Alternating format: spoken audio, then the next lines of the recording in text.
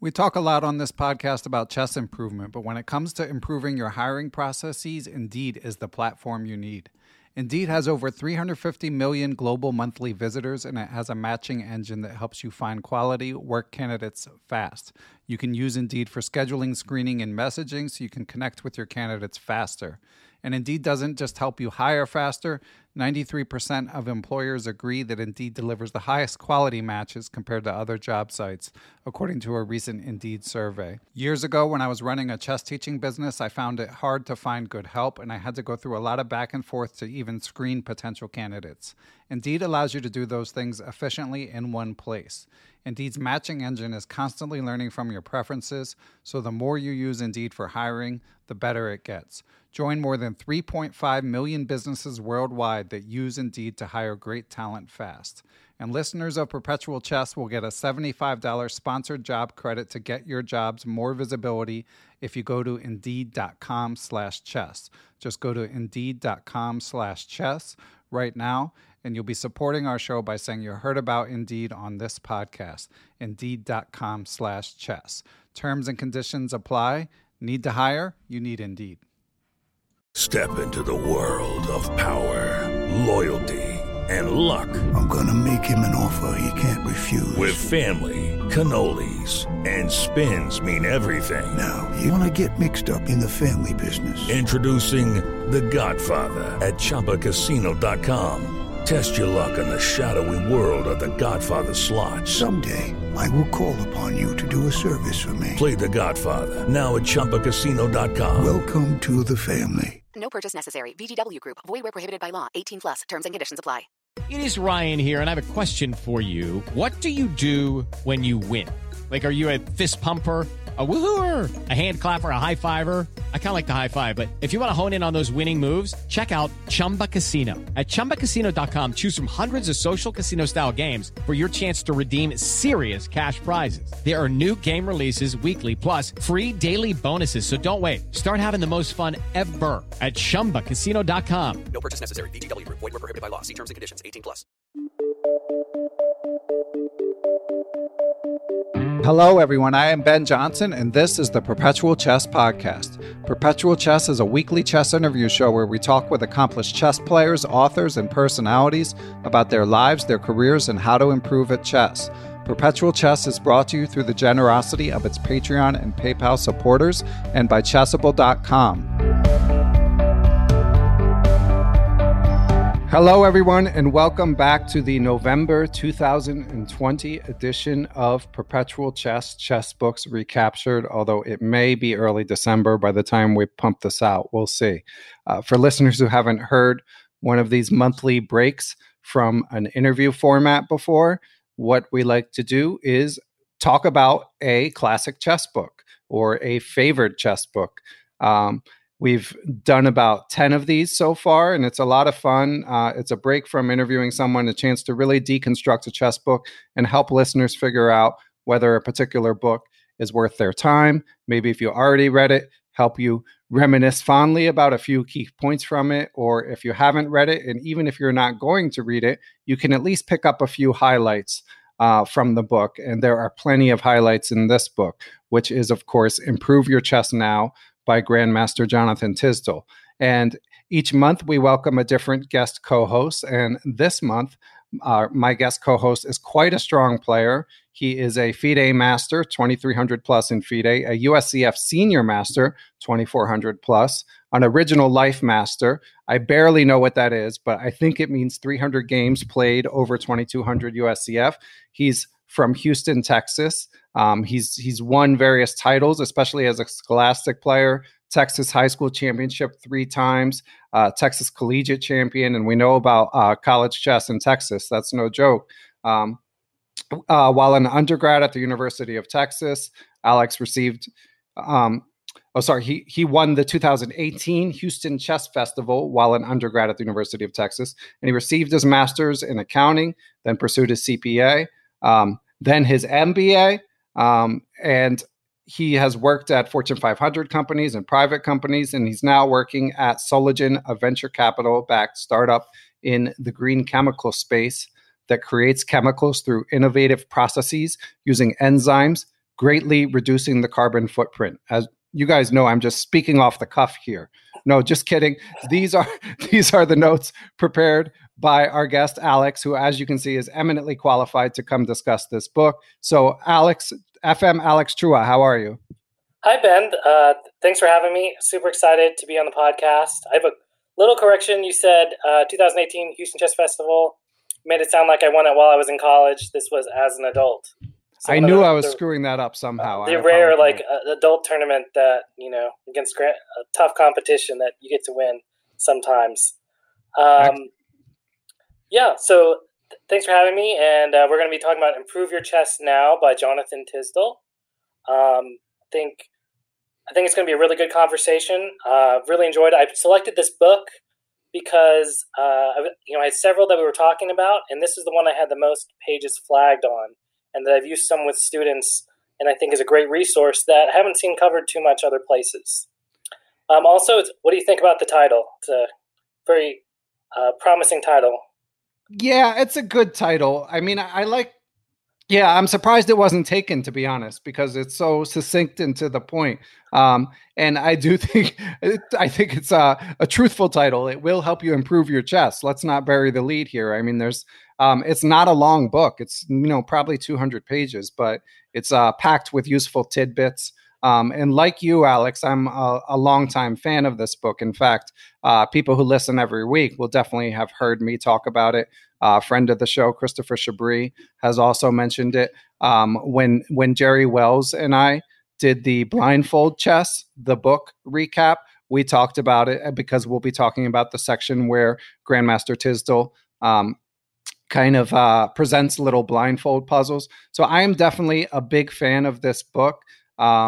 It's originally from Cadogan Press, which is now Everyman Chess. It was published in the late 1990s, but it's still widely available at a reasonable price. We would apply the caveat that, as far as I can gather, there's still no Kindle or ebook format, so you've got to keep it real with the actual book if you want it. So, Alex, what did you know about Grandmaster Tisdall, or do you remember how this book initially crossed your radar? I don't know anything about Grandmaster Tisdall. I kind of came across the book. I think someone mentioned Stepping Stones somewhere. I read it somewhere, and then I went and looked it up, and then I went ahead and bought the book. I wish I would have read it sooner. I think, there's definitely a target audience we'll get to in a minute that I think this was really helpful for when you're looking for ways to improve and really how to think about chess, not just what to study, but how to think and what your mind should be walking through. And I have always preferred books, so I'm happy to have the paperback edition that I read from. You prefer books to ebooks, you're saying? Yes. I kind of grew up at the age that was in between. I think all the kids today are probably all digital, electronic natives and on the computer learning chess, but I was kind of in between. So all the people before me used to read the chess informants, read through and play the games, and I was kind of right at the end where I would get a copy of it and read through it, and then everyone seemed to switch over all of a sudden to digital, and I actually didn't start using a computer for chess until I was like 18 or 19, so I kind of missed it in all my scholastic days. Wow, yeah, and we should mention, Alex, you're a relatively young man. How old are you? I'm 32, and I'll be 33 in another month and a half. Okay, yeah, and the father of an 11-month-old daughter. So first, as I mentioned before we're recording, congratulations. Welcome to this amazing club. And I also, of course, that means I feel like I need to give extra special thanks for you donating this time, because that first year, one can often be quite sleep deprived. So I'm all the more appreciative that you're able to pitch in and help out with this project. Yes, it's been exciting having a little baby girl run around, and first child for me, first of a couple we're hoping, and it was fun to have something to read and look forward to. Excellent. Yeah. And for a little bit more color about Jonathan Tisdall, I first bought this book in the early 2000s, I'm guessing. and I've got a bit of a checkered history with it. The first time I had it, I had the book. I loved it.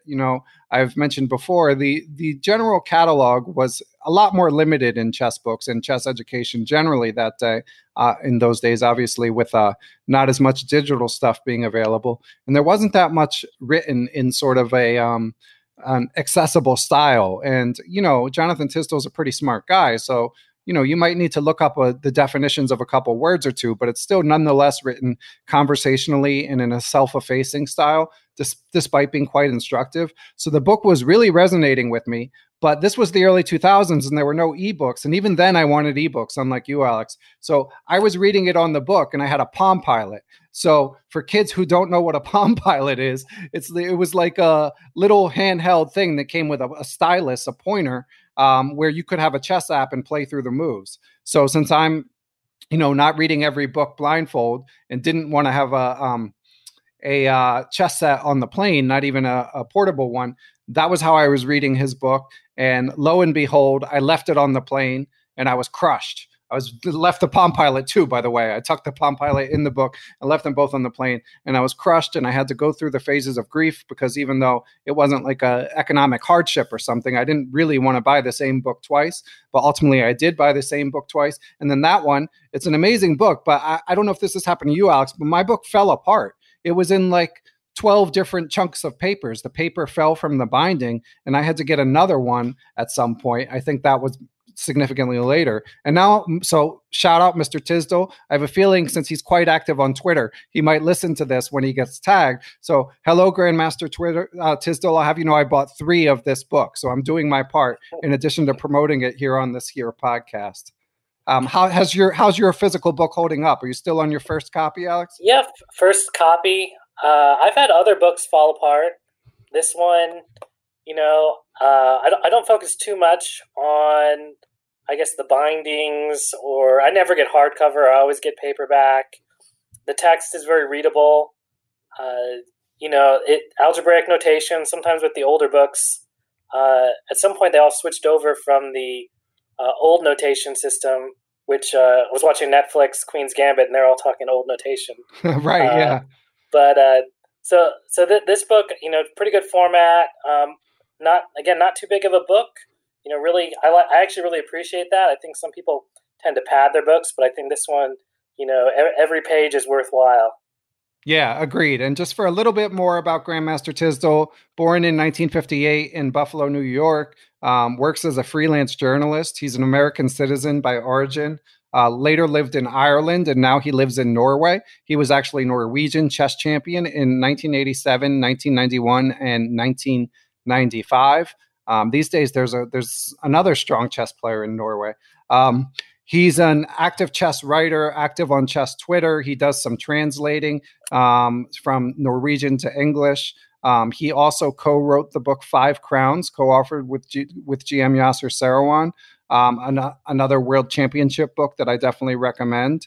And he has long said on Twitter that he's working on another improvement book. So I think it's been like 10 years in the making, and we look forward to it whenever it comes out. Yeah, and my copy of the book has a note in his bio here that says he was John Spielman's second in the World Championship candidates matches. Wow, that's pretty cool. Yeah, he's obviously pretty well connected amongst the grandmasters of his generation in particular. And of course, Norway is not a bad place to be in terms of being connected with the modern generation. He did an amazing recent interview with Magnus Carlsen that was published, I think, in some sort of Norwegian, I believe it was a chess publication, and then US Chess reprinted it. For those of you who didn't come across that interview, I'll link to it and definitely recommend you check it out. So yeah, I mean, his access and his ability to, talk to these great stars and obviously understand chess on a pretty high level too is quite noteworthy. And he covered the 2018 World Championship for chess.com. He wrote some columns for them. I would have liked for him to write even more. So enough gushing about Grandmaster Tisdale, but suffice to say that we are fans of his work, and this book is a big part of the reason why. So for anyone listening, I do think it's always important to sort of set realistic expectations for what level player might benefit most from this book. So what do you think, Alex? I think, we were chatting a little bit before, maybe a bit of a difference of opinion somewhat. Reading the book, it kind of says that it's good for anyone who has some experience. The book specifically kind of says that in the introduction, which usually means like a club player or more experienced player or an improving youngster, maybe 1,400 to 2,000 is kind of what I took from that. I like to kind of assign the rating number to give people a good idea. And however, I think I read this book, I was already a chess master. Right. I was almost definitely a chess master. I would absolutely go over on the 2,000, and I think I would also take the over on the 1,400. For me, it's more like 1,800 to 2,300, something like that. And that's not to say if you're lower rated and you're thinking about getting the book. There was actually a thread on the Facebook Chess Collectors forum on Facebook recently. Someone was asking, like, if I'm a 1,400 level player, can I benefit from a 2,000 level book? And I think this is actually, in my opinion, maybe not in Alex's opinion, I think this is a good case study. And the answer to me is yes. There's just the question of opportunity cost, as always, because maybe you would benefit more from something where, 50% of it or whatever percent of it isn't over your head. But I will say for listeners, what I like about this book is it's the calculation stuff that I think players on the lower rated end of the spectrum might find challenging to keep track of. And there might be a few things that Grandmaster Tisdale takes for granted in his abilities. Even though he's self-effacing, he's also strong. So I think the calculation stuff could be challenging, but there's enough sort of witty aphorisms and self-reflection and pithy quotes, the stuff that a lot of us chess bibliophiles love. There's enough of that in there, and enough of it provides useful nuggets where, it's definitely useful for any rating. It's just, if you're really going to go through the book and play through all the games and try to pick up everything that Grandmaster Tisdale's trying to impart, then I think it's best if you're, maybe make it a reward for when you get to 1,800 or something like that.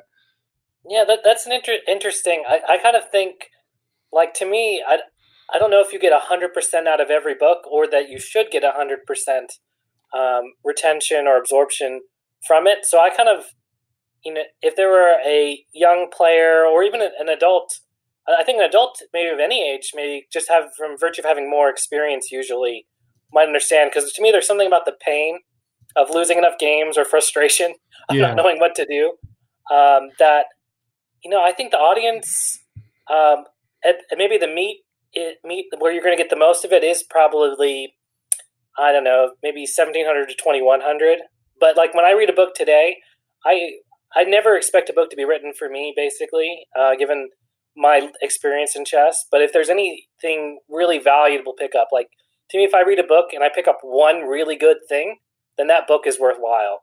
And that's why I kind of think it could apply to a lot of people. Yeah, no, that's a good point. And that's generally my philosophy, even outside of chess books. Books are the greatest bargain in the world when you think about the number of hours that, brilliant people are putting into the book to share the absolute, at least in a perfect world, sort of, the absolute cream of the crop in terms of the wisdom they've acquired about whatever the topic is about. So to me, to pay $15 or something, for something like that, or 20 or 25 or whatever it may be, is just an absolute steal, which is, this is, I've already done this rant, so I won't go too long, but that's why it frustrates me immensely when people just download PDFs without thought, because it's it's not expensive in the grand scheme of things. And if you want, it's one of the most efficient ways to improve. And maybe there are certain chapters. It actually, also in the intro, he kind of writes that I kind of want everyone to read chapters 1 and 2, but the rest, it's kind of like an encyclopedia or a choose your own adventure. If you want to learn about it, then read these other chapters. You don't have to read them in any order.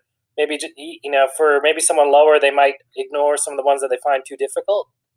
I kind of think the value of the pieces, and we can go through the list of the chapters, or some of them I think apply to just about everybody, or, playing bad positions. As a chess player, probably at least half your games, you got a bad position sometimes. Yeah, it's unavoidable. And yeah, let's get into what the chapters are. But first, Alex, let's take a break and hear from our friends at Chessable. If you are enjoying this discussion and the ideas that Grandmaster Tisdale presents and that we are sharing, then you might enjoy a couple courses in particular from Chessable.com. One is the Checkmate Patterns Manual by I Am John Bartholomew and Crafty Raph. Great way to learn all the classic checkmates, see them in various permutations, and remember them using Chessable's patented Move Trainer technology. And the other is the Visualize set of courses by Benedictine. I'm a big fan of these. They show you a puzzle and then give you like 2 or 3 more moves or however many more moves, and then you have to find the correct move in that position in the future. So you really learn to think ahead, really learn to do the work. And if you want to improve your visualization skills, there is no substitute for doing the work. I have learned that lesson the hard way. So all of these things are, of course, available on Chessable.com, so go to their site and please have a look around. Let's get back to the book recap. And we are back. So we're going to break down the chapter titles for you guys and ladies a little bit, just so that you have a sort of sense of what you're getting. Alex has already alluded to a couple of the chapter titles. And like Alex, the first 2 chapters really made a mark. Like I've read this book a lot, but it's not one I've read to cover that many times. It's a book I like to sort of pick up and thumb through. So anyway, here are the chapter titles. Number 1, The Fabled Tree of Analysis, which we'll discuss. Number 2, Blindfold Chess and Stepping Stone Diagrams. Number 3, The Art of Playing Bad Positions. Number 4, Pattern Training and Other Useful Exercises. Number 5, The Value of the Pieces. And number 6, Wisdom and Advice. And then there's 2 appendices. Appendix 1 is Mating Patterns, and Appendix 2 is Common Tactical Themes. And one nice feature about this book is there's little summaries with bullet points at the end of each chapter, which is always nice to just sort of, if you're trying to remember what something's about or just to reinforce what you've learned, it's a nice touch. Do you have a favorite chapter, Alex?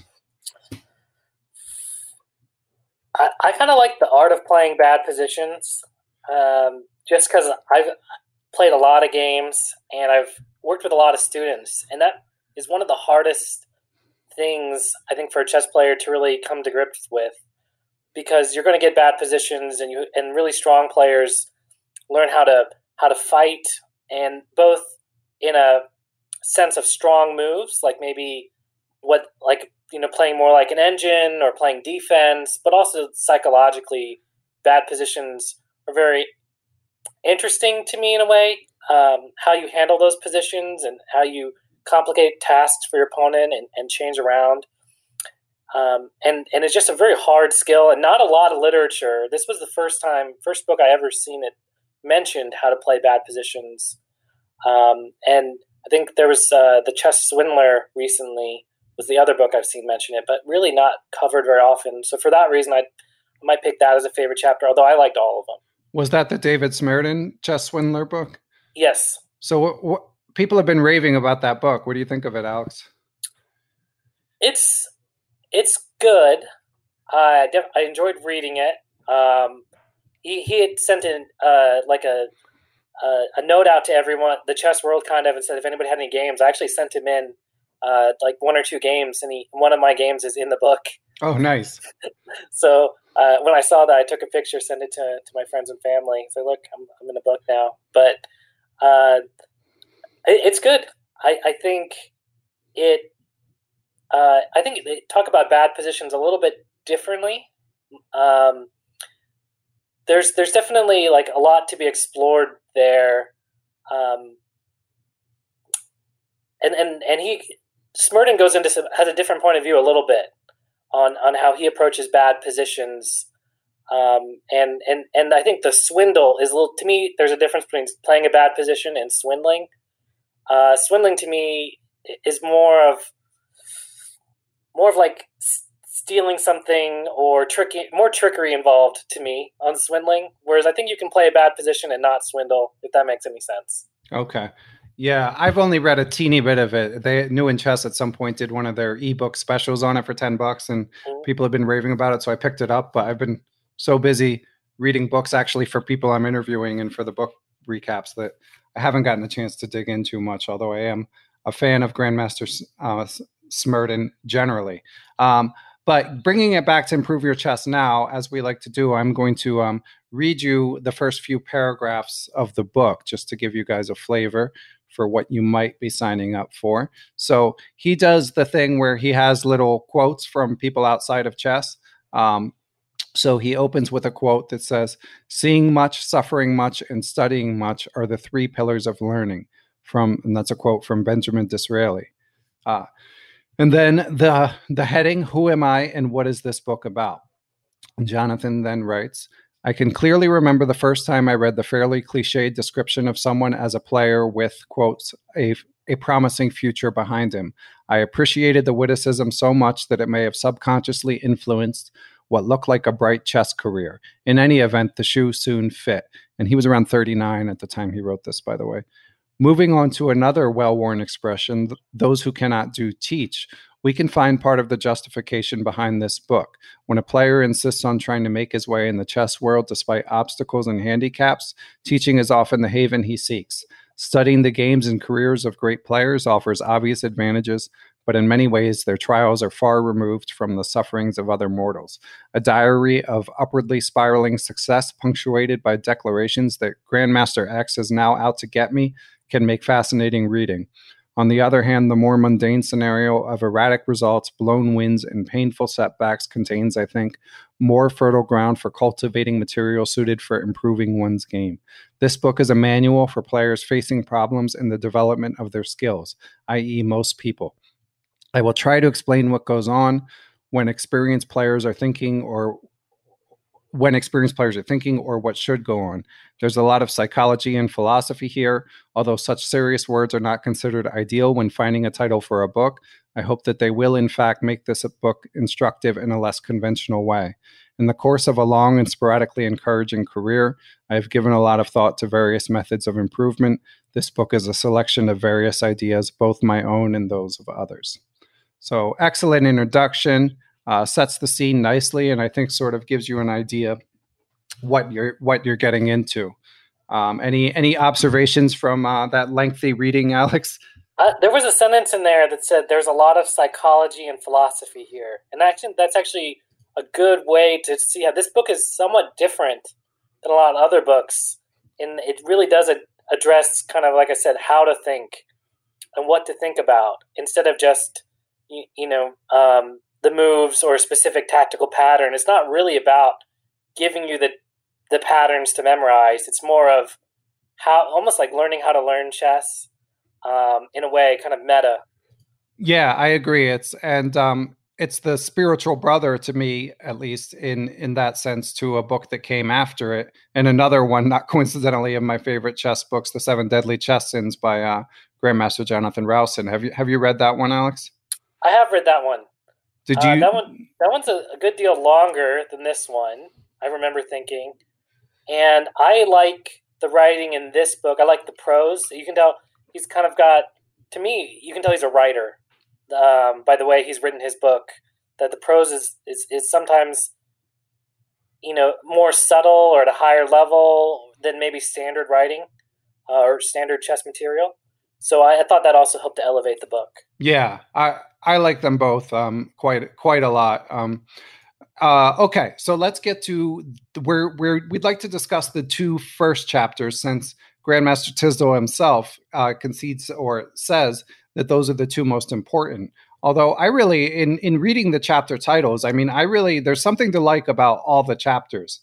I would say my least favorite is the pattern training and other useful exercises, but I really like all the other chapters: The Art of Playing Bad Positions, the two we're about to talk about, The Value of the Pieces, and of course the philosophical wisdom and advice. But let's dig into the tree of analysis first, because this kind of builds upon my Perpetual Chess's prior book recap with the aforementioned National Master in Cognitive Science, Christopher Chabris, when we discussed Think Like a Grandmaster and Grandmaster Tisdall. And this was, again, late 1990s that this book came out. I feel like at that time, Think Like a Grandmaster was held in maybe even a higher regard than it is now. I mean, it's obviously still considered a classic, but now there've been so many books after it and so much time has gone by that it's not unusual to hear people say you should read something more modern. Whereas then I felt like it was sort of a sacred cow. What did you think of what he had to say about Think Like a GM, Alex? I've never read Think Like a Grandmaster. So my experience of that book is mostly through this book. Okay, interesting. So I really liked it. I found it related to my personal experience about how I have thought and improved my thinking. He does a really good job explaining, how to calculate and visualize these first two chapters. That chess players, do not really look at one variation, because I think the way the tree is explained, which I also appreciated, him kind of explaining that book and why and what he saw a bit different. Okay, we should. Sorry to hop in, but we should explain the tree of analysis before we go any further for anyone who's not familiar with it. I can do the honors, or you can. It's up to you. I'll give you my understanding of it. And the tree of analysis is that you analyze a move. You first try to find the most, the most forcing move, and you analyze it, and then you analyze the most forcing move to that, and keep analyzing it. But as you analyze, there could be more than one forcing move, so it starts to branch out, and that becomes the tree. And the recommended treatment to handle this tree of analysis is to go down each path one at a time, and to go in deep enough and make an assessment. And then once you've gotten this assessment, you hop to the next branch and you go all the way down. And since you have your first assessment and it's ironclad, you say, I know that, let's say white is better. And then the next variation, you say, oh, this one's equal. The next one, you say, white is even better than it was in the very first variation. And you just keep going down until you get the highest ranked branch, and that's the one you pursue. Is that a fair? Yeah, it is. That's basically how I would have described it. Yeah, so very comprehensive, very labor intensive over the board. And I would go so far, by the way, to say it's sort of the central thesis of Think Like a Grandmaster. And Grandmaster Tisdale dropped an interesting tidbit in one of his footnotes where he said that he said Bronstein, famous legendary Grandmaster David Bronstein, who wrote or co-wrote or contributed to Zurich 1953, certainly is the listed author, depending on who you believe. But he said that Bronstein said that the book was generally considered in the Soviet Union as more of a Soviet compendium than just a book of Kotov. So it's sort of like the accumulated wisdom of the Soviet chess system. Now, he didn't give attribution for that quote, so I am curious where it came from. Certainly, I trust Grandmaster Tisdale, but I would have liked to have known where Bronstein said that, just to kind of flesh that out. But in any event, so that sort of shows how central sort of the dogma was at the time. And Tisdale gives his own perspective on the tree of analysis, which first of all, he tells the joke, and there's lots of sort of jokes sprinkled in, but of another,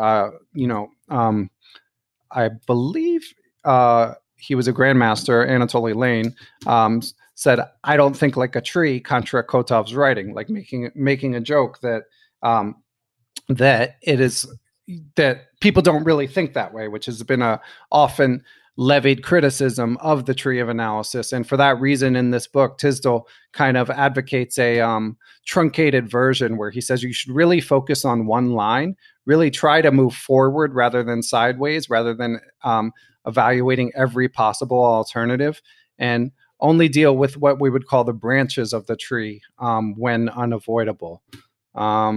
So I don't know. Do you feel like it impacted your calculation, Alex, or do you have any other reflections on this whole tree of analysis dissection?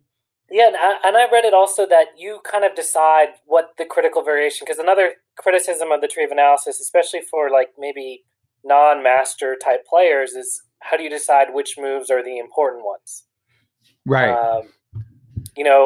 And to look at a variation, pick one that you deem to be critical and go as great a depth as you can.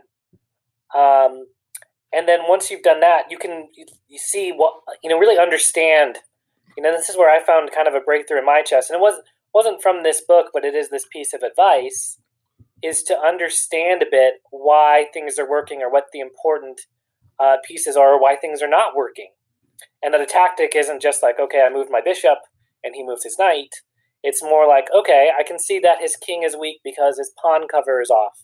And if I could get a certain piece in there, and if I could do it with tempo, and you can kind of use those sort of themes, not necessarily one critical variation, but take the learnings from what you determine the critical variation and keep trying to improve.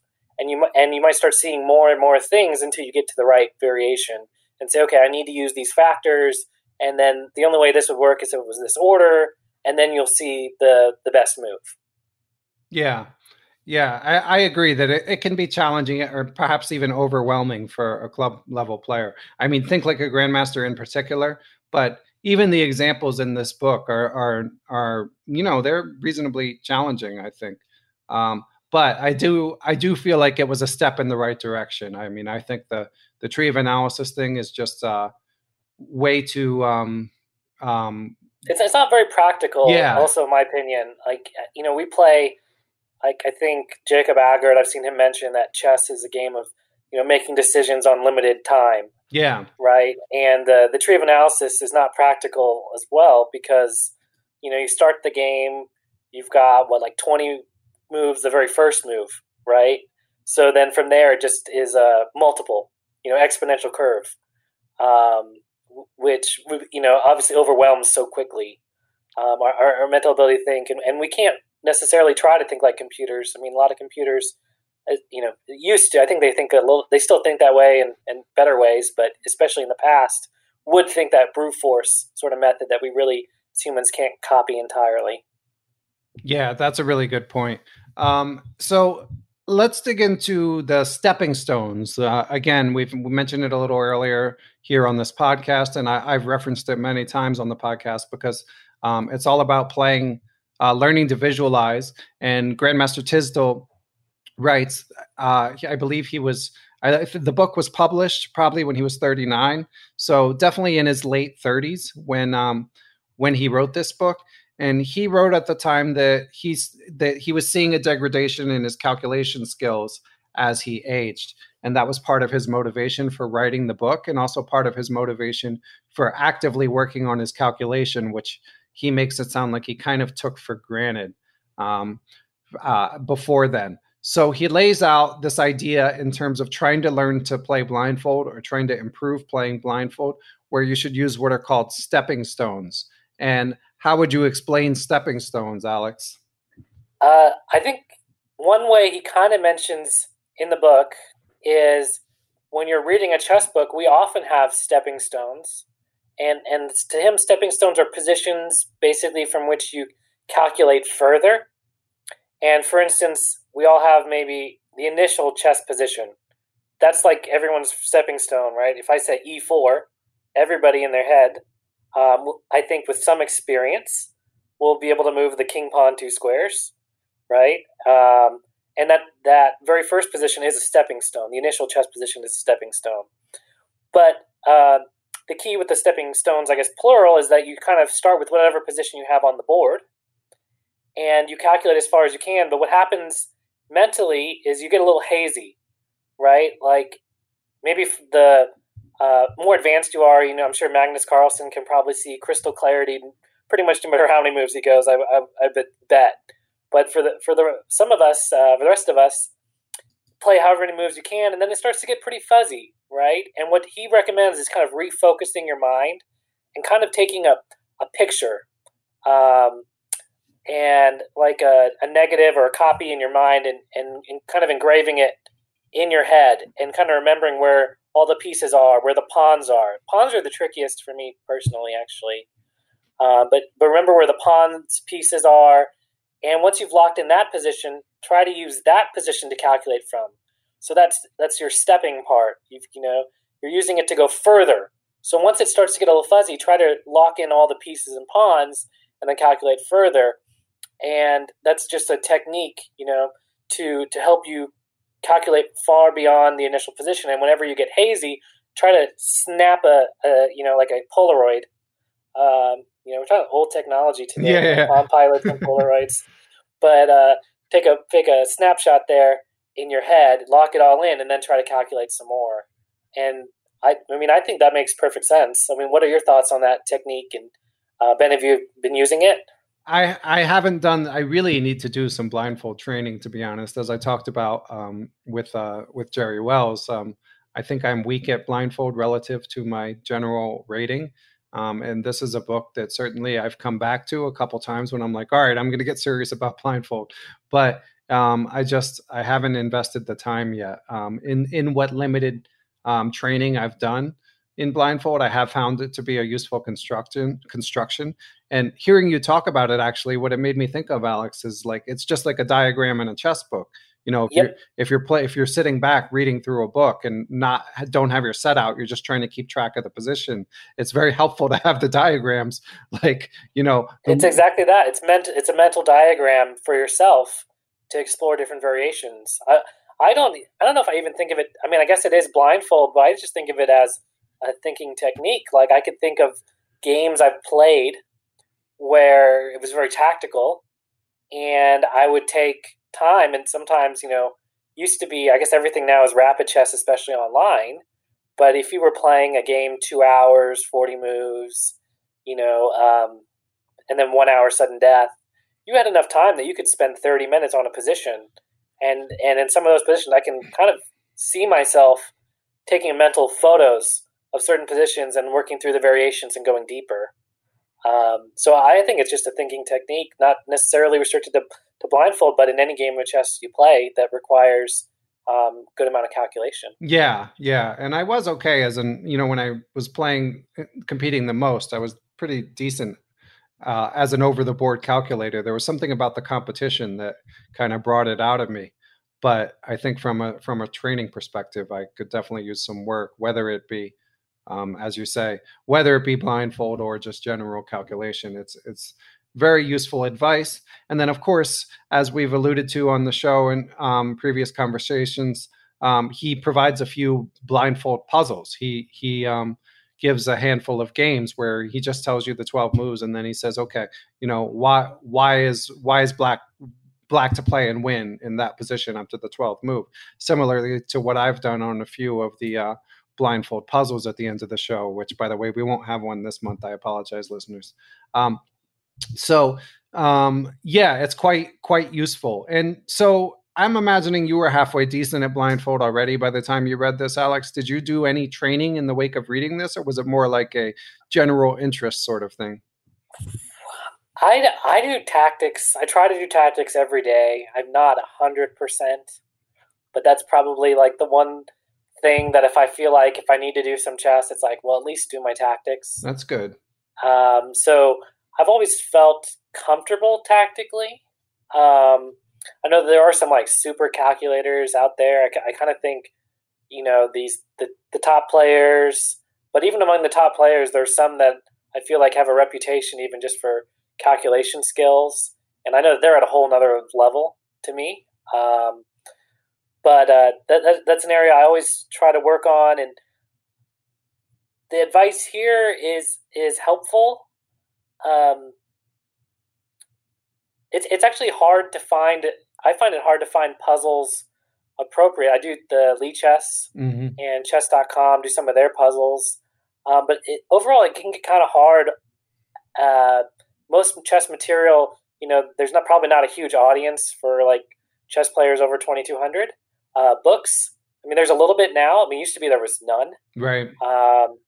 And so the calculation and stuff here, a lot of the puzzles I've done before were probably not hard enough for me to have to flex the full stepping stone method on them. So I like the technique, and I can't think of too many criticisms of it, and it's been helpful. It kind of clarified. I mean, just, you know, having someone describe how to do it, knowing that it's possible, makes it easier to do. Yeah, for sure. And I think just hearing his thoughts on it, again, this book, I think it's worth the price of admission for any prospective reader, just for the first 2 chapters alone, as Grandmaster Tisdale says, and notwithstanding any comments I may have raised about like who it's the perfect book for. I do think Alex raised some good counterpoints in that, like, if you can get enough insights that are accessible enough that it's worthwhile for a lot of people. And these two chapters in particular, along with the last chapter, in my opinion, illustrate this. Another thing you'd highlighted, Alex, that you like about this book is the chess culture that he mentions. Could you elaborate on that a little bit? Yeah, there's a lot of great classic games. I think there's Zurich 1953, the Petrosian Exchange Sacrifice was in there. Just like classic games, I kind of think everybody should know. Each chapter has a few games to illustrate the point of the chapter, or and each chapter kind of will have little subheadings, and there'll usually be a game that I think was really illustrative. But having these like games and stories and sayings, I think they help someone connect to the chess community and appreciate, really just appreciate the game, the art of it, the strategy of it, maybe in ways they weren't thinking of before, and kind of the shared heritage of it. Chess is really a rich game, been around, 1,500 years or so, although the modern incarnation is a little different than the original. But, players today can go back and look at games from, 500 years ago, and they played a little bit different style of chess. They didn't have all of our strategies developed, but throughout chess history, there are definitely games that I think to really appreciate chess, you should be aware of. Yeah, and he does have his share of classics. Also, a lot of his own games, coupled with the obligatory self-effacing comment or two, at least one of which I'll be sharing later. And to your point about the anecdotes, the chess culture, a couple stood out to me in the context of talking about blindfold chess and why he needed to work on his visualization. He tells the story of Grandmaster Alexander Belyavsky, telling him that he goes through 5 days a game blindfolded on any rest day. So that's how you become a grandmaster. I started trying to do that. I don't do it every day. It's just hard to find time every day to do chess. Yeah, well, maybe when you have the baby sleeping on your lap, Alex, you could do it. Yeah, that's impressive that you even tried, though. Actually, what I did is I took a Post-it note, and what I did is he also mentions in there you should cover the other moves, because if you don't cover the other moves, your eyes automatically reread the prior moves. Right. And so it doesn't force you to focus as much, and you just replay the moves in your head instead of really nailing the position. Yeah. So I took a Post-it note and I folded it up, and I took some scissors and cut a hole in the middle. And then I just slide over each move on a printed out game. Wow. And I haven't been entirely consistent with it, but I've tried it, and I actually thought it was helpful. That's some Neil Bruce like ingenuity and dedication. Shout out to Neil. Good to hear. Another story that I liked is where he's just talking about Karpov's ability to get in the kind of position that he likes to get people in the meat grinder. And he's just talking about how he was at the World Championships in 1981, chatting with Grandmaster Kovalik about that. So this is a guy who's, knows everyone in the chess world and has been covering these events. I mean, 1981, even at the time of the writing, that was, 18 to 20 years before publication. And of course, I'd love to interview. That's a really good point, Ben. I didn't think about it. Now looking back, that's going to be 40 years, that reference. Yeah, kind of crazy. And Grandmaster Tisdall, I mean, I don't have his birth year right in front of me, but he must have been around 20 at the 1981 World Championship. Sorry, I love the references, though, for chess culture, because I noticed as I got more into chess, you would start recognizing names and recognizing what people are known for. And if you're at that level where you can appreciate it, I think you're a pretty strong chess player. Not just world champions, but other players. Karpov, definitely everybody should know him and his style and his history. But even, I think Lebojevic has a couple games in here. Yeah, And if you know Lebojevic and you think, oh man, what great tactical player, this and that, you're probably already a player of a pretty good standard. Yeah, you at minimum know your history, but it's interesting to me how often that goes together with being a strong player. Like there are kind of the outliers who are not necessarily that strong, but just made a conscious effort to learn as much history, including the styles, as possible. But more often they come together. It's the people who put in the time that really can differentiate all these players. Right. And especially when it's not like world champions. Yeah. I feel like there's a lot of written about them. But maybe close contenders, like if you knew about Geller or Gelfand or Korchnoi or Kamsky, kind of like way up there, but not quite Ivanchuk, then you're a really good player, because that's the only reason you should know about them is because you've studied their games and you can appreciate what they're doing. Yeah, well said. And they're all geniuses in their own rights. I mean, there's so much to learn from even these many people who never managed to win the world championship. So you had also mentioned, Alex, that another thing you liked about this book was his use of aphorism. Yeah, he has something here where he notes that a lot of books don't mention aphorisms much, and aphorism just kind of a pithy observation that has a general truth in it. So I looked it up online, and an example that was online was, if it ain't broke, don't fix it. Mm-hmm. And that in other games, like shogi, I think he mentions, maybe Go. I've heard other players mention Go. I think I read once that Tony Miles studied some Go, and it changed his chess approach a little.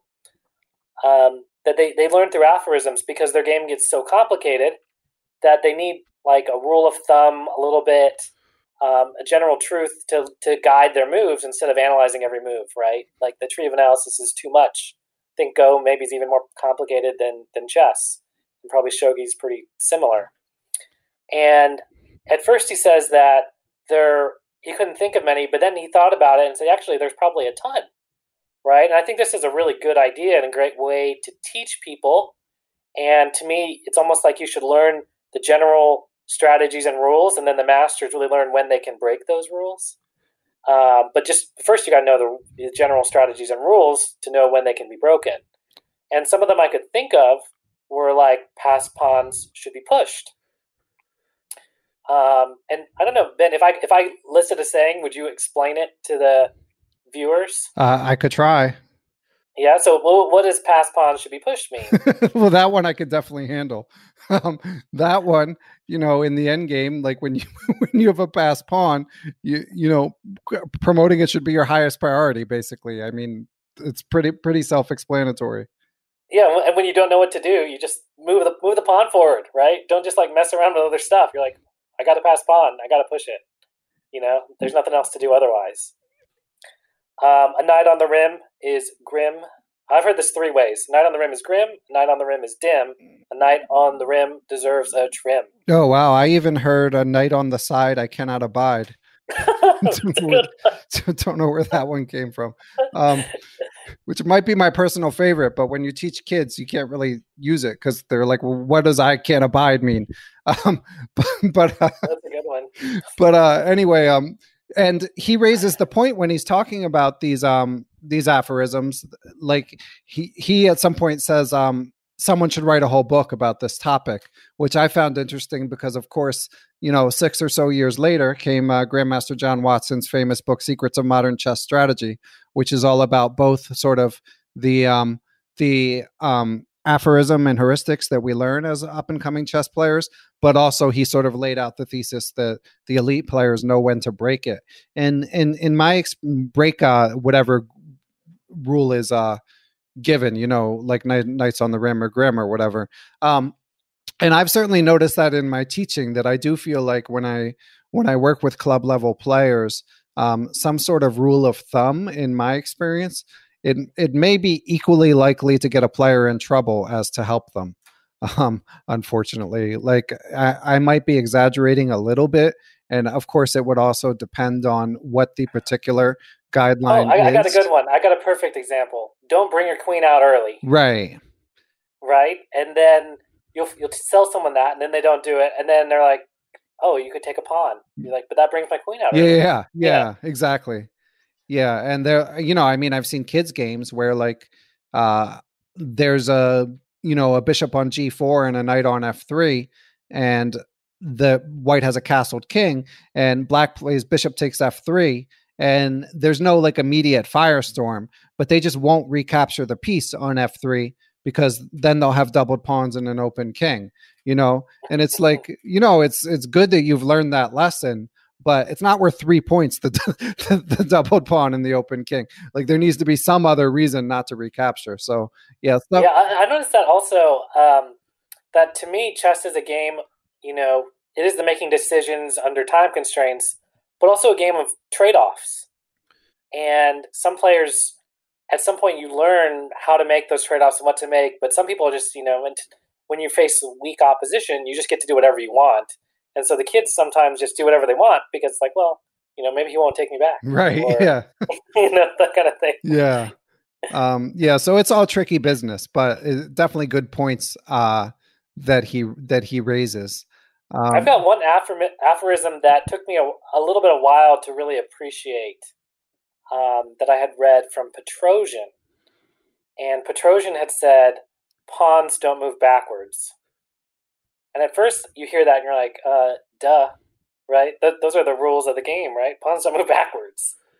And then you think, why is the former world champion type player even saying such a thing, right?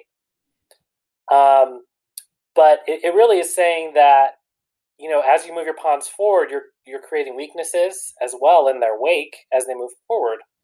And because your pawn can no longer control those squares, it doesn't move backwards. And also, if you play a lot of endgames, sometimes you got to reserve your pawn moves for Zugzwang and those sort of situations where you need to change your pawn formation. Yeah, and I think the pawns never move backward thing is Sam Shanklin, if I'm not mistaken. I still haven't fully read Small Steps to Giant Chess Improvement and its sequel. I am somewhat ashamed to admit, although I have acquired them like many other chess books. But I believe it's a central thesis of that book. You kind of built a book around that idea that like don't take it for granted that it's the only piece that fundamentally alters, like irrevocably alters the characteristics of the position when you move it. So, favorite instructive tidbits. I know this is the good stuff that all your listeners are waiting for. Do you have any standouts from your perspective, Alex?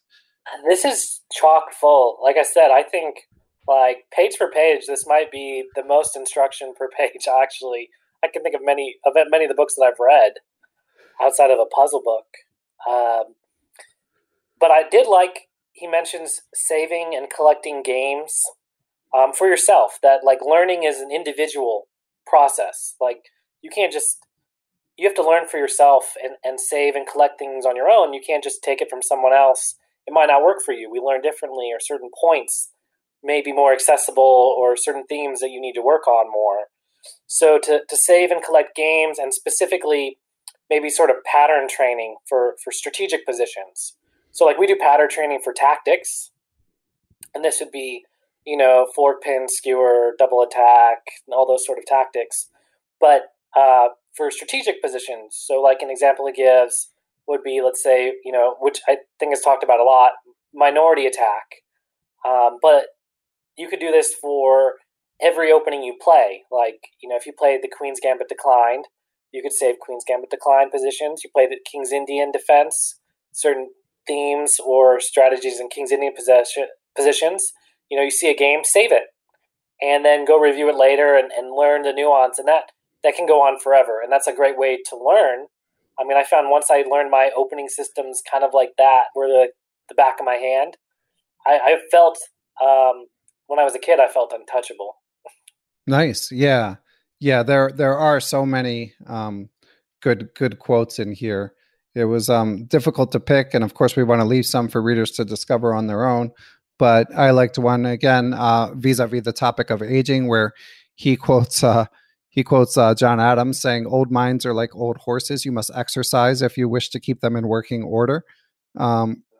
And then he tells this quote in the middle of one of his games where he's sort of making fun of himself. I mean, he might be self-effacing to a fault in this book. He says, I subsequently nominated this move, describing a move he made. This is in the middle of sort of a longer game annotation. I subsequently nominated this move for an Elmer Fudd Award in honor of speaking of older references, in honor of the huntsman eternally outwitted by Bugs Bunny. The explanation for this is the whole process behind this move reminds me of the classic cartoon routine. I'm seized by an irresistible desire to blow my opponent's head off. Then I proceed to use most of my time calculating and recalculating the variations associated with the sacrifice. I cannot make it work, but keep on trying. Finally, after listening to the frustrating clicks of the weapon refusing to fire, I perform the chess equivalent of pointing it at my face, looking down the barrel, and pulling the trigger one more time with the usual result. And I could definitely relate to that. I've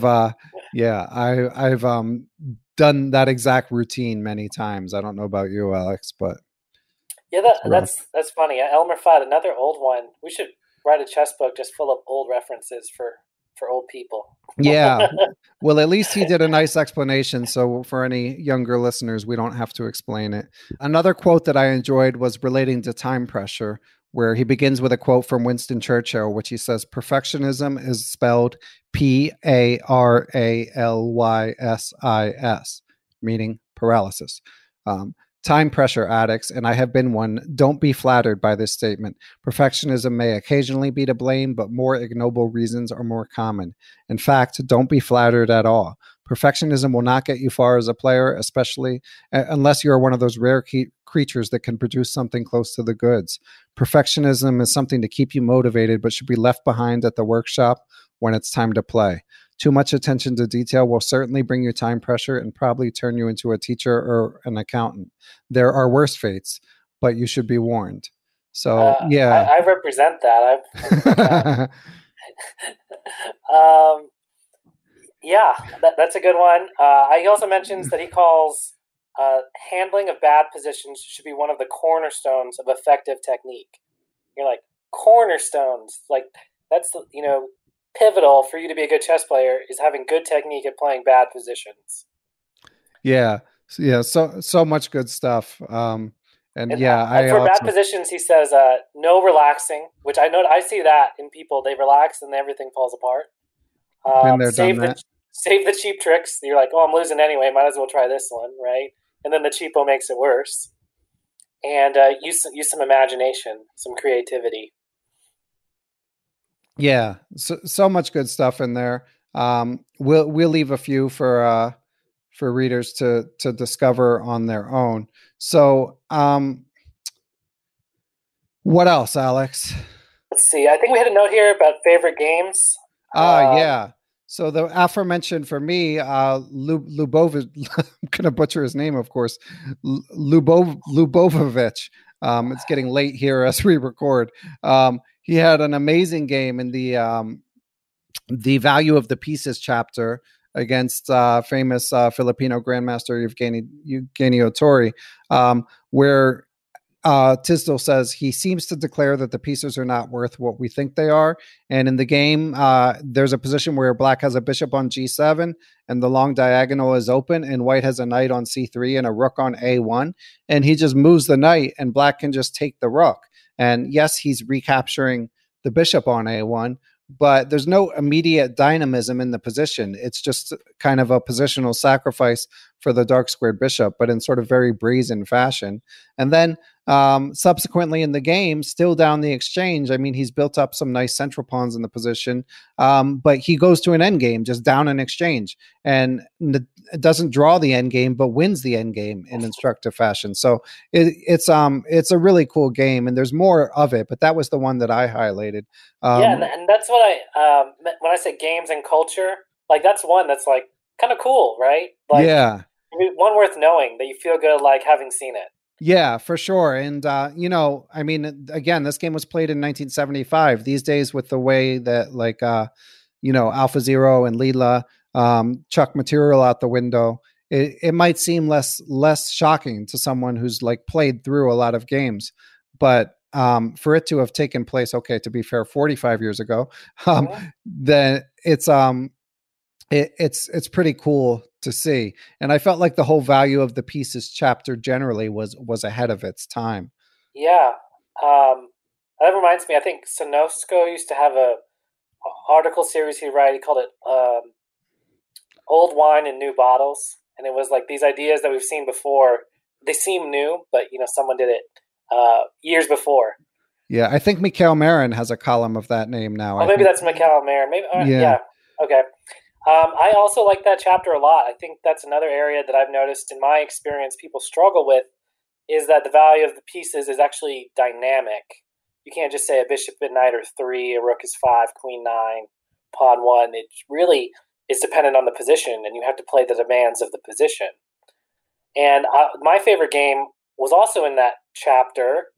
And I personally, this is an example. Your example was an exchange sacrifice. My favorite was also an exchange sacrifice, which was a positional exchange sacrifice in a kind of Benoni-like structure, but instead of the pawn on e4 and d5, it was a pawn on c4 and d5. And in this game, Polagaevsky-Petrosian, black plays rook takes bishop on e3. His rook on e8 takes on e3. And it's like, again, a pure exchange. There's no pawns. It's just like 5 for 3, right? What you would think. And in this position, black ends up having pretty easy play. It doesn't even feel like he's down anything. And in fact, white blunders a couple moves later. And it surprises me because Polagaevsky is another, first of all, if you know how to say his name, you're probably a good player, right? But Polagaevsky is a great player too, right? World Championship contender many times over. So to see that really left an impression on me. And then a few pages later, there's another game, Kasparov versus Ulf Andersson. And Andersson plays the same exchange sack. He doesn't win, but he makes a draw against Kasparov, which, pretty much a win in my book. Yeah, exactly. I'd take it. That game is really cool. There's so many. And of course, as always, I'll link to the chessgames.com link of the game if you just want to quickly play through it. But more advisable would be to get the book and check out what Grandmaster Tisdale has to say about it. I did want to mention another improvement takeaway. He, of course, like many others, talks about the importance of solving endgame studies. He says because they require accurate calculation and, most importantly, the intense search for absolute best moves for both sides. So you're not just looking for the best move for one side, but in order to solve to completion, you need to find the best move by the opponent. So, of course, Cyrus Lakdawala recently discussed it on the show when he discussed his great new book, Rewire Your Chess Brain, and many other players of note have recommended that. I do think it's a bit of a challenge for players maybe below 1600 to find a lot of endgame studies. And it's, your calculation can only go so far at that point. But definitely once you get over the 1600 level, so many of grandmasters just harp on how important a training tool it is. Were you an endgame study guy, Alex? I've done some studies. I kind of think you should read. Now they have so much more materials, but the Yusupov Quality Chess series books, and maybe the Steps method. Read those. I think are great ways to improve a lot, and then maybe move on to studies. Because I think if you've gotten through those books, you're probably at a good level where you can handle them. Because finding the defensive ideas or the counter moves is so hard. Yeah. You got to be imagination, you have visualization, resourcefulness. You have to have a lot of familiarity. So I think it is good to do endgame studies, but it may be advice for a slightly stronger player. Okay. Yeah, that's reasonable. Yeah, certainly Cyrus, when I had him on the show, said, you better get used to getting them wrong if you're doing them, but at least make a serious concerted effort. Yeah, no, I try them, and I do some. I like some of them. but you do get like a lot wrong. You're like, man, I just got my butt kicked. Yeah. But once you get used to that, and then you start getting some, you feel kind of good. Yeah, for sure. Okay. I have an improvement takeaway that I liked also, which was just to talk to yourself when you're playing. Like, when I was a kid, I learned that you should always have a plan, and that it's something you can explain to your grandma who's never played chess, right? And that doesn't mean like move my bishop here, but it's like I want to, attack the king, or I want to win the end game, or I want, and then as you get better, your plans maybe get a little bit more sophisticated. But I think that's a great tidbit for anybody is like you should be talking to yourself and working through your plans. Yeah, although not literally if your opponent's across the board. I guess you could do it online. Yeah, you could. Nowadays. And then also that he's got that appendix. And the appendix I actually thought was very nice. Where he's got all like the major checkmates. And he says you should just have them like memorized cold. And I actually found that one did seem to help me in online blitz and bullet, because like sometimes you just have to like checkmate somebody, right? You don't have time to dilly dally. You just got to like know it, right? And I had a game once where I was playing an FM, and we both like were not familiar with this checkmate, and I found it over the board. But had he been aware of it, he would have avoided it, and had I have known it, I wouldn't have had to sweat so hard to find it. Right. Yeah. So I think that's a good piece of advice, and I would recommend everybody memorize those patterns. I think that one's especially applicable to the lower rated players. Okay. Yeah. I found the appendices to be like mildly out of place. I didn't feel like they were really the same level as the rest of the material in the book. But it certainly can't hurt. I mean, it's free material as far as I'm concerned. So, but in my reading, I didn't use them that much.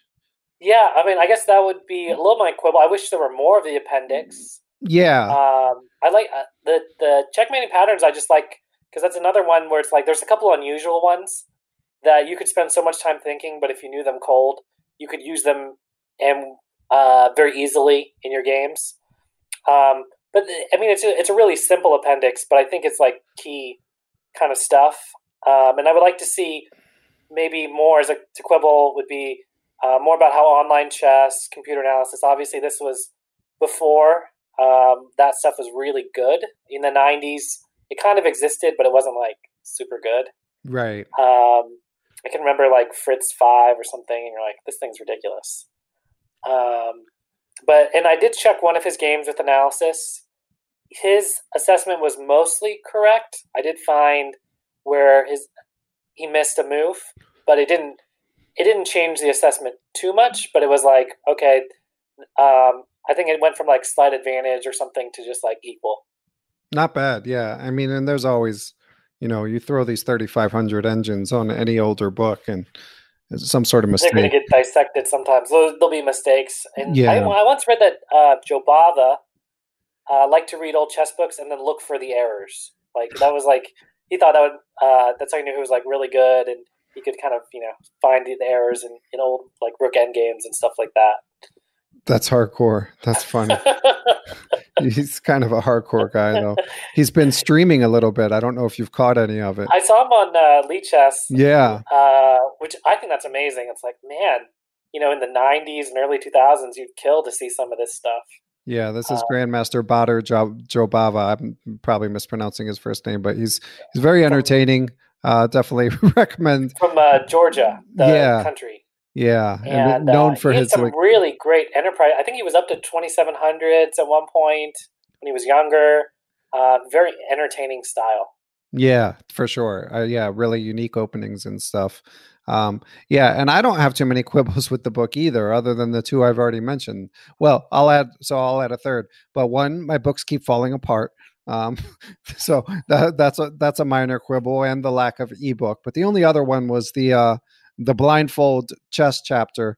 I thought was so good, but I would have loved 20 more miniature games with blindfold quizzes, because he goes to great lengths to sort of lay out this theory and explain the idea behind it. But then it's actually pretty light on the actual number of puzzles in it. So I know some people might be working on books like that, and it would be good for an audiobook format. And I think I mentioned before, I think someone's even doing a podcast playing through classic games in an audio format. And maybe Grandmaster Tisdale will get it into his next book or revised edition or anything like that. Whatever it may be. But overall, definitely one of my favorite books, and rereading it did not disabuse me of that notion. Would you say the same, Alex? Is it one of your favorites? Yeah, it kind of has been. I never reread books. I don't know if that's a weird thing that's only me, or if every chess player is like, I got too many books to read, no time to reread. Right. So this was one of the few experiences I've ever had preparing for this discussion, rereading a book or a chess book, and I found that I feel like I retained it. Like, to me, when I read a book, it almost becomes like a part of you. And the points that I kind of remembered before were still there.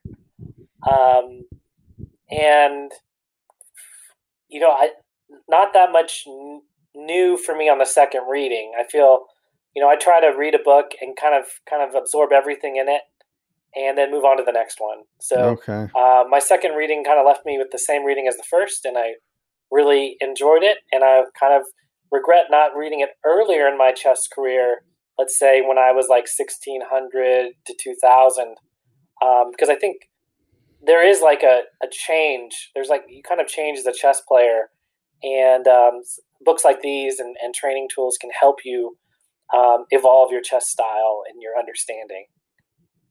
Yeah, I don't know, Alex. I think that shows why you're such a strong player. Because for me, when I reread a book, I remember some of the prose, but like the puzzles, I don't necessarily remember. Often it'll be like I'll have the feeling that I know I've seen the puzzle, like I recognize it, but I don't remember the answer. And like maybe if I sit there for a couple minutes, first of all, I'm trying to trying to solve it anyway. But also, it's like the germ of the idea might occur to me, sort of thing. But for me, I need the spaced repetition, whether it be from our friends at Chessable or just doing it old school with a book. Which, by the way, when you mentioned checkmate patterns, I did want to mention that the Chessable checkmate patterns manual is awesome for a wide variety of levels, because it does sort of similar thing where it shows you all the patterns in different permutations.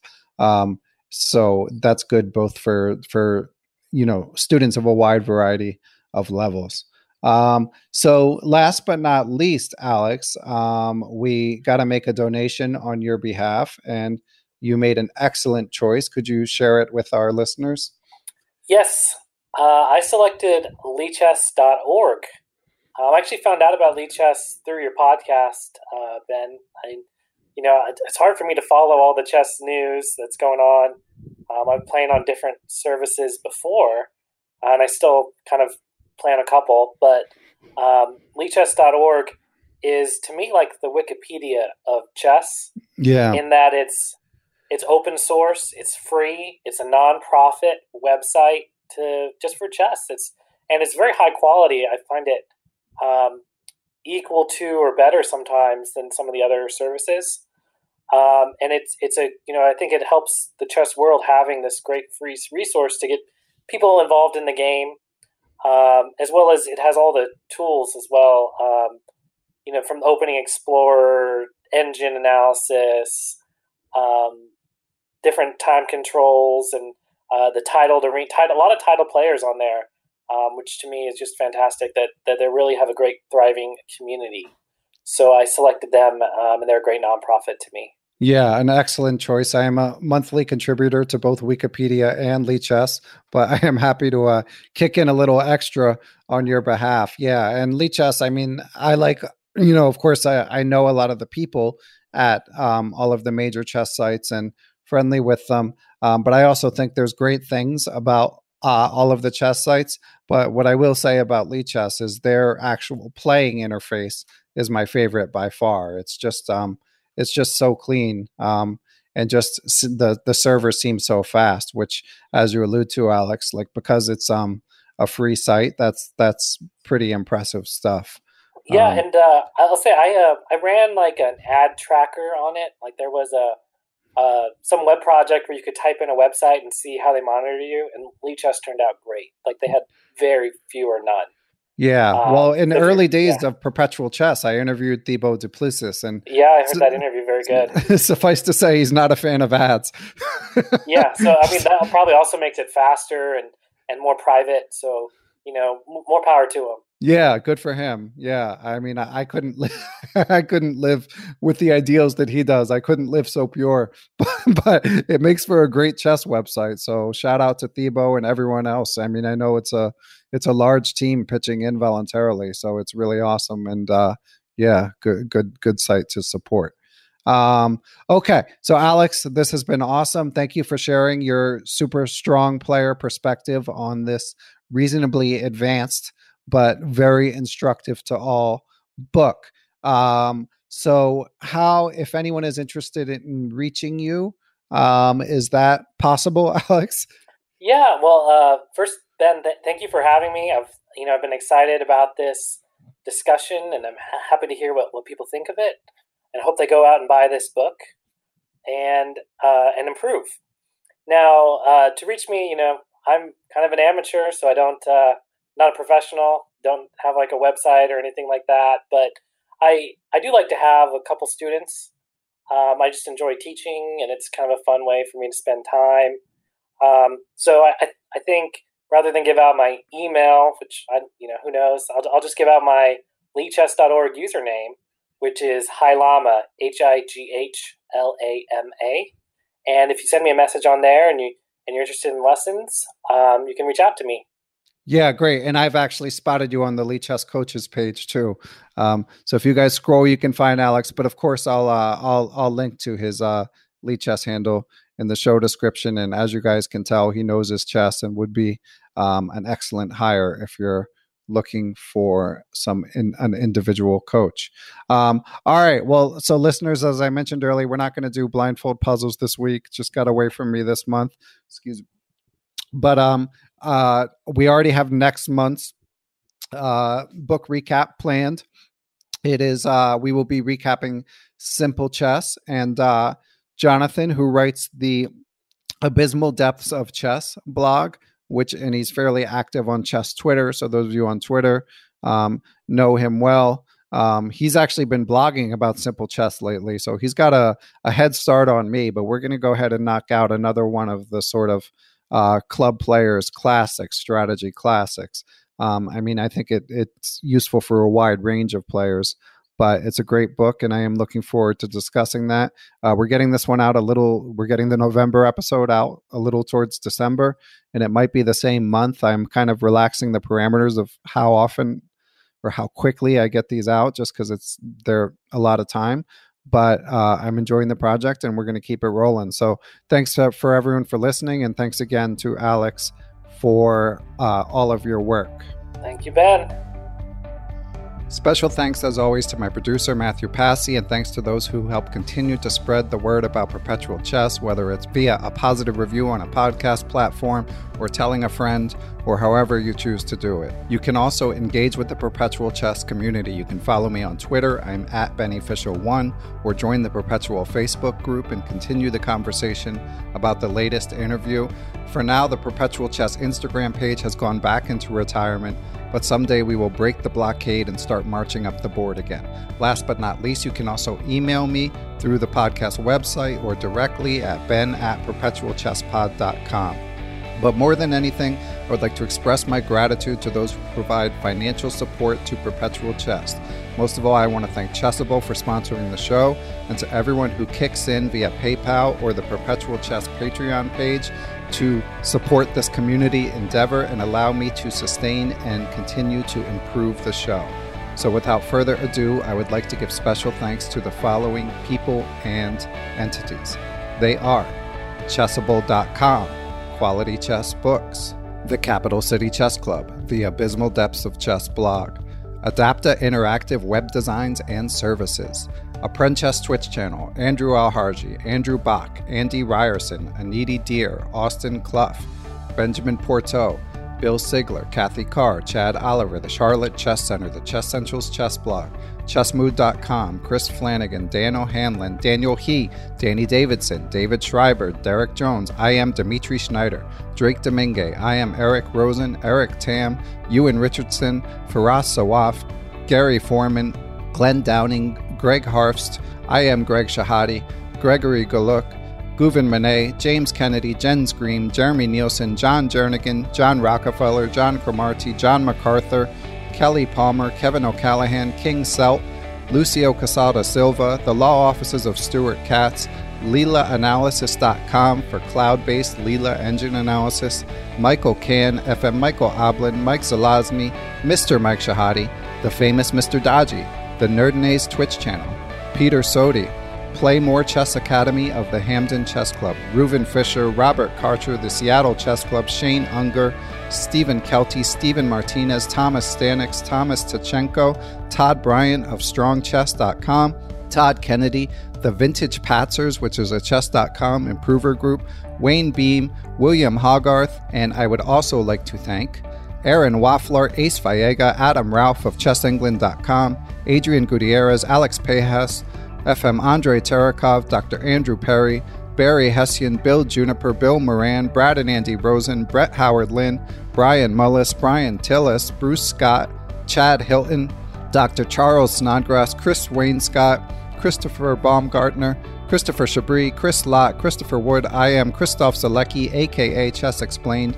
Coach J's Chess Academy, Costa Carras, Courtney Fry, Craig Mallon, Daniel Ginsberg, Daniel Naylor, Dave Saylor, David Bleskacek, David Hamblin, David Cramley of Chessable, David Lazaris of LazManChess.com, Dalen Shelton, Dennis Parrish, Dirk Decker, FM Donnie Ariel, not I Am Elect, Drake Domingue, Dwayne Edmonds, Ed Daly, Ethan Smith, Hallelujah Cat, Ian Mason, Indrik Ryland, Fide Arbiter, Felipe Melo Pereira, Fox Valley Chess Club, Francis Letarte Lavoie, Dr. Frank Tortoris, Frank Zananis, Gary Andrews, Gary Lewis, Geert Vanderveld, Gene Stewart, Gerard Barter, Giovanni Russo, Hans Schut, Harash Srinivasan, Jacob Kovac, Jacob Turan, Jacques Pari, James Aspinwall, James Bonastia, James Moore, Jason Woolham, Jaydeep Chakrabarty, Jeff Anderson, Jeffrey Martello, Yep Hoyland, Jerry Wells, Jim Ratliff, JJ Stranad, Juan Almagor,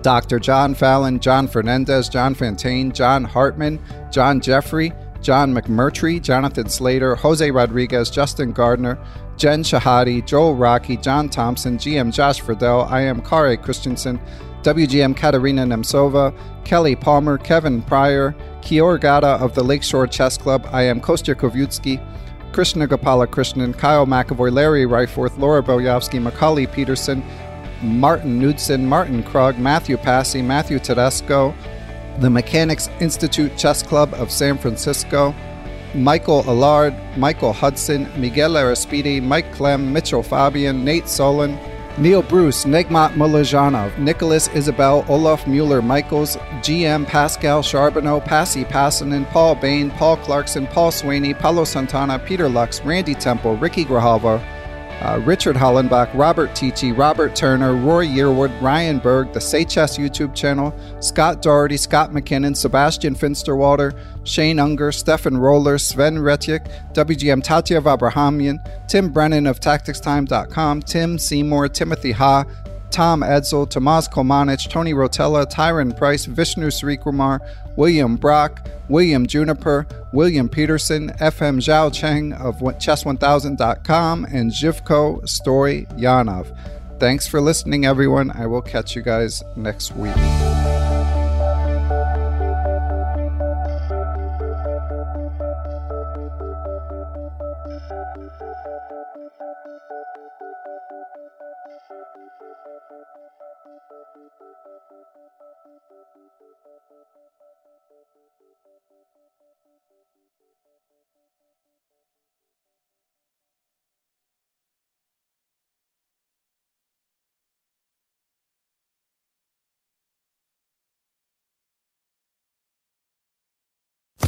Sports Social Podcast Network. Judy was boring. Hello. Then Judy discovered ChumbaCasino.com. It's my little escape. Now Judy's the life of the party. Oh, baby, mama's bringing home the bacon. Whoa, take it easy, Judy. The Chumba life is for everybody. So go to ChumbaCasino.com and play over 100 casino-style games. Join today and play for free for your chance to redeem some serious prizes. ChumbaCasino.com. No purchase necessary. Void where prohibited by law. 18 plus terms and conditions apply. See website for details.